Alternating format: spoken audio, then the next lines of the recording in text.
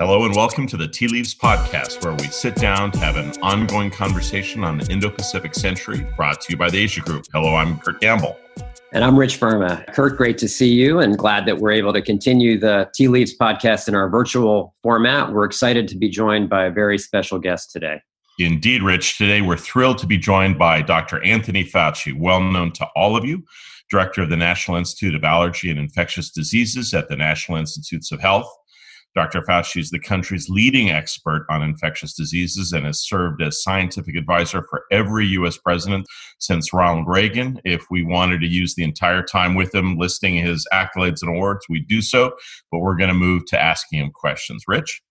Yeah, Dr. Fauci, thank you, and thank you for your service. I just want to ask you up front, how are you holding up? You've been working around the clock for months and months. How are you doing personally? I'm doing actually well. I joke around, say I'm running on fumes, but the fumes are really thick. So I'm able to suck it up and do it. Yes, I'm doing fine, but thank you for asking. Yeah, great. As Kurt mentioned, you've been at this for decades, worked for 6 different presidents. Just wondering, was there anything about your prior experience on HIV/AIDS, on SARS, Ebola, that prepared you for what we are seeing now? Yeah, I think the answer to that is an unequivocal yes. As you said, I got involved in a leadership role as the director of the Institute back in the very early 80s. And during that time, as you know, was the very beginning years of HIV/AIDS. And one of the things that you learn as you go through the multiple years and decades with HIV/AIDS, the anthrax attacks, pandemic flu, Ebola, Zika, chikungunya, you learn a couple of things: that microbes and pathogens emerge. They have historically always done that. They're doing it now and they'll continue to do it. But also that when you're dealing with a moving target, you have to expect the unexpected. In other words, you're learning things every single day. It's very similar in some respects to when we first dealt with HIV/AIDS, when we were learning about the protein manifestations, how it is or is not transmitted, things like that. You really need to be able to be nimble and move with as the outbreak, as it were, moves. So I think my prior experiences with this type of an outbreak, different in many respects. It's very explosive. It's been condensed into a couple of months. Remember, HIV was evolving in a very insidious way for decades. And its ultimate impact right now, if you look at the numbers, dwarfs anything that we're talking about now. About close to 80 million people were infected, about 38 million deaths, but it occurred over a period of several decades. Here you have it condensed, an explosive situation, which in my mind, I will tell you with all the experience that I've had, is truly unprecedented. We've never had a situation that involved the entire planet. What other outbreak that we know of has shut down the entire planet the way this has, as the only means we have of separating the virus from ourselves? So a lot of analogies to previous, but a lot of uncharted ground. Yeah. And you've said it, and you just said it, this traveled with incredible efficiency and velocity. And I guess, is it too early to understand why now, why this particular virus at this particular time? Right. You know, there is no why to this. It just happens. And let me explain. As I mentioned, we have had about 75% of all the new pathogens that afflict mankind are zoonotic, which means they jump from an animal species to a human. Very often, it gets just the right genetic change and the encroachment of the human species on an animal world that it doesn't have enough contact with until all of a sudden things change and you have the jump species. What happens often is that it jumps species and can be very deadly, but it doesn't have any capability of efficiently transmitting from human to human. Classic example was the famous bird flu of 2005, the H5N1, the H7N9. It jumps species from a chicken to a human, and about 30 to 40% mortality, which is phenomenally high for any kind of a microbe like that. That was the bad news. The The good news is it has no capability of efficiently going from human to human. Then you get the pandemic of 2009, which again was the swine flu. You remember that, the H1N1. That jumped species and was very efficient in spreading from human to human. But it had a mortality that was strikingly low as opposed to high. So you've heard me say, because it got quoted a lot, that as an infectious disease person, what's my worst nightmare? What are the things that I've worried about over the decades? Is a pathogen that had a few characteristics all coming together at the same time. One, it's brand new. It jumps from an animal host to a human. So the human has no prior underlying immunity to it. Number two, it's respiratory, easy to spread respiratory. Unlike Ebola, we have to be actually touching a person who's sick. This can spread easily. Number three, it is highly efficient in spreading from human to human. I mean, one of the most efficient spreaders of respiratory diseases we've seen. Measles is the worst, but this is bad. Number four, it has a high degree of morbidity and mortality. So when all those things come together in one disease, you have something that is unprecedented, which is what we're going through right now.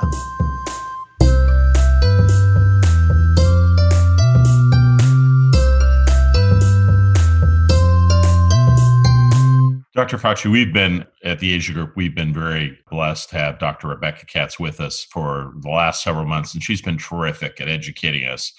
I will tell you, most of the time, at least at the outset, I was nervous just about every single day. And, you've helped us understand the risks and stuff. I want to ask you a personal question. We're both a little older. I mean, I see you sometimes at your briefings, maybe not as much social distancing as you'd like in some other circumstances. Are you ever personally nervous? Do you ever, I sometimes have those experiences where I'm checking to see if I've got a sore throat. Do you experience that, or have you just transcended beyond that? Yeah. Well, let me explain it. It's a great question. The answer to your first question is yes, I have transcended beyond that. I'm an infectious disease person. This is the life I've chosen. It was the same way back in the early days of HIV. We had no idea how it was transmitted, and I was personally taking care of hundreds of HIV-infected individuals. I took care of Ebola patients. So, I mean, this is just part of my life. But I am not careless. That's the point. Mm-hmm. So I am in an age group that is clearly vulnerable. Nobody knew my age until everybody started figuring out who I was. Now people look at me and say, wow, you're really an old man. Well, I don't feel that way, but I am. So I'm in a vulnerable group. So what I do is that I really am careful. I mean, I've taken the responsibility of a job that I have to be in situations where I'm closer to people that I want to be. You'll see me wearing a mask. I don't go outside without wearing a mask. I know I'm negative because every time I go into the White House, I have to get tested in order to protect the president. So I've been negative as of yesterday. I'm going down to the White House today. I'll get tested again. But what I don't do is I don't do anything beyond the guidelines. The guidelines say, wear a mask, stay 6 feet from people, don't do crowds, wash your hands frequently. And I do that. Do I think about the possibility that I might get infected? Yes. But if you dwell on that and focus on that, you're going to immobilize yourself. You just got to be as careful as you possibly can. If I were not in the job that I'm doing now, I'd be locking myself in my house and just working on a computer. I wouldn't be out and about.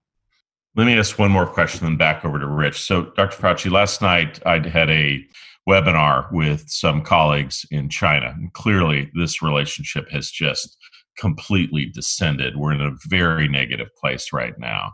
Yeah. But some of the Chinese were saying, look, behind the scenes, there are some, glimmering signs of hope. And they said some scientists and some doctors are still being able to work together on the coronavirus. Is that accurate? Despite the negative state-to-state relations, are we really able to work together on this shared challenge and threat? The answer is yes, but it is complicated, Kurt. It's complicated because there are two elements that sometimes don't converge. there's the officials in China, and there's the scientists that I and my colleagues have been working with for decades. And some of them we've trained right here in the United States. We know them. They are good people. They're honest people. But sometimes they are not allowed to have the free communication that we have. So when you look at China, you've got to look at the scientists who fundamentally are good people. Maybe the officials are also good people, but they certainly are not transparent. So we get sort of like a dual view of China. We think, well, they're all the same. They're not. I mean, we communicate with scientists, and we've done that for a long period of time. Not only communicate, we collaborate with them, and we do good things together. So I think that people need to realize there's the official political group, and then there's the scientists who are very good. Doctor, I wanted to ask you just about some of the vast differences we've seen between countries and whether we have any sense of why. You know, for example, a country like Japan or Korea, New Zealand, very different. You know, why has our experience or Europe's experience, do we know yet, been so different than some of our other friends and allies and partners that have had a very different experience? Yeah. Well, to be humble and honest, we don't know. Do we have some theories? Yes. So what are some of the theories? The theories are how much infiltration into the country below the radar screen occurred before you realized that you had a problem. So you get a place like South Korea. They had a relatively localized outbreak in a religious community in a place in the southwestern part of South Korea, which it was localized enough that they were able to make containment before they had to go to full mitigation, because they recognized it early. They knew they were in danger because the travel from China is such a part of their normal existence. It's a relatively small country, relatively homogeneous. Then you look at Europe, which is so much more like the United States. I mean, if you look at Europe as opposed to a continent, as a country, it's kind of like there are different states there. You look at the United States, there's such a difference. It's not a unidimensional place. You know, there's New York City, there's Wyoming, there's New Orleans, there's Montana. It's very, very different. So what happened with Europe, similar to what happened in the United States, Europe had so many people from China coming in at a time when there likely was active transmission going on in China, even though it wasn't made known to the rest of the world. It was thought to be just animals to human, very inefficient. So poor North Italy, which has, you know, couple of 100,000 workers from China, they got hit before they knew it. So they immediately were in mitigation as opposed to containment. Containment means you stop individual things before they blow up. Mitigation means it's already blown up. What are we going to do about it? That's when you lock down. That's mitigation. They got hit. Parts of the United States also got hit that way. New York was the classic example. They didn't get it from China. They had such influx every day of people who could be asymptomatic, because we know now 25 to 45% of the people who get infected are without symptoms.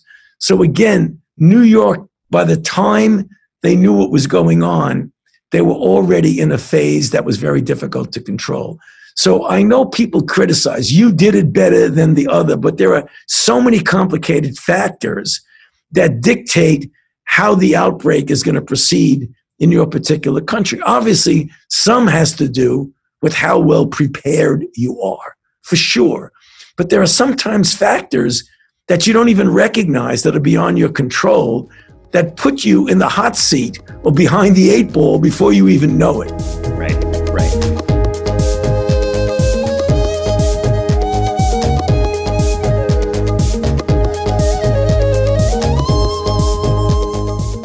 Doctor, here we are, June 17th. Maybe you could just give us a sense of, you know, where we're headed. We've seen some states increasing, some coming down. You've said it's too early to talk about a second wave because we're not through the first wave, but could you give us some sense of where we are today, and then maybe to parents and students and those thinking about, September and beyond for schools, any thoughts or wisdom that you might offer? Yeah. I mean, I'm not so sure it's wisdom, but certainly it's thoughts. So again, it gets back to whenever you talk about us, the United States of America, you absolutely have to realize how big and heterogeneous we are, because you can't give an explanation unless you put it in that context. So take a look at the parameters that you measure. You measure infection, you measure hospitalizations, and you measure deaths. Okay. If you look at the deaths dramatically going down, in that category, we're doing very well. When you look at hospitalizations, in general, they are going down. When you look at individual cases, it isn't steep. We're still at around 20,000 per day. So if you talk about where we are much, much better off than we were a month or two ago. New York City, as an example, way up, came down. They are nicely following the Opening America guidelines. They went through the initial checkpoint, which is the gateway. They're in phase 1. They're trying to go into phase 2. As you get new infections, they need the capability of being able to blunt them. Then, as you see other groups opening, some states are opening exactly the way they should. Others, whether or not it's a decision on the part of the state or not, but people within given places are saying, I've had enough. Right. That's the picture of what you see of bars in which there are crowded people with no masks, beaches, places where people are clearly disregarding what their own states might be telling them, what their own cities might be telling them. That's accounting right now, together with the fact that if you increase testing, you're going to pick up increased cases. But there is a real increase in some places, in some states, that are now giving us a disturbing increase in hospitalizations in some place. So it isn't unidimensional. You get some parts that are doing really well and other parts that are having a disturbing uptick.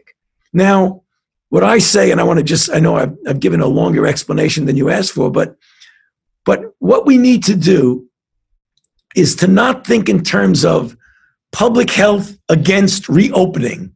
That's not the way it works. Good public health practices can help you to safely reopen. So sometimes there's this disconnect that people think there's those who want to lock us down, and then those who say, if I'm not locked down, it's caution to the wind, you can do whatever you want. Those are not the way it should be. You can do both. You can reopen, and you can do it carefully. Dr. Fauci, last question, and then I know you've got to run, but I want to ask you, one of the things that's so impressive about you is you always seem upbeat. You've got a good message. You've got let's look at the positives as we go forward. I want to ask you, do you find elements of this frustrating? I live in Bethesda, or near Bethesda, DC Chevy Chase. I walked outside yesterday.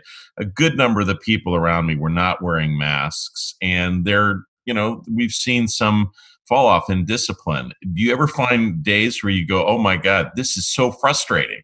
Yeah.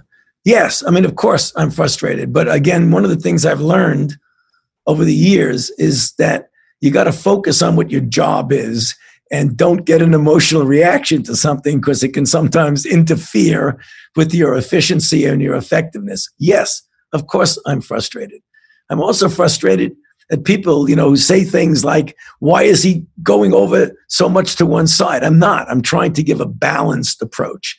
And my balanced approach may not coincide with what somebody else's balanced approach is. That's the problem. Yeah. Well, we appreciate it. Thank you so much for joining us today, Dr. Fauci. We really appreciate you spending the time with us. We are grateful for your service and all your immense contributions. You've been one of the most reassuring figures in our recent history. We're so personally grateful, and we're grateful that you joined us today on the Tea Leaves podcast. Rich? Yeah, Dr. Fauci, thank you. I know President Bush called you a national hero, and I would second that and third that. You've really done an incredible job for the country. Thank you for being with us. We're really grateful. Thanks, Rich. Thank Kurt. I appreciate your having me. Thank you very much. All best wishes. Thank you. Keep that 6 feet when you're out there, okay? You got it. All right. Thank you. Thanks. And thank you to our listeners. Please be sure to rate us on iTunes, Stitcher, or wherever you get your podcast. I'd also like to mention that you can access the full video of this recorded conversation with Dr. Fauci online on our website at theasiagroup.com. And you can, of course, download it as you normally do on all of the regular platforms. So stay safe and healthy, and we'll see you next time.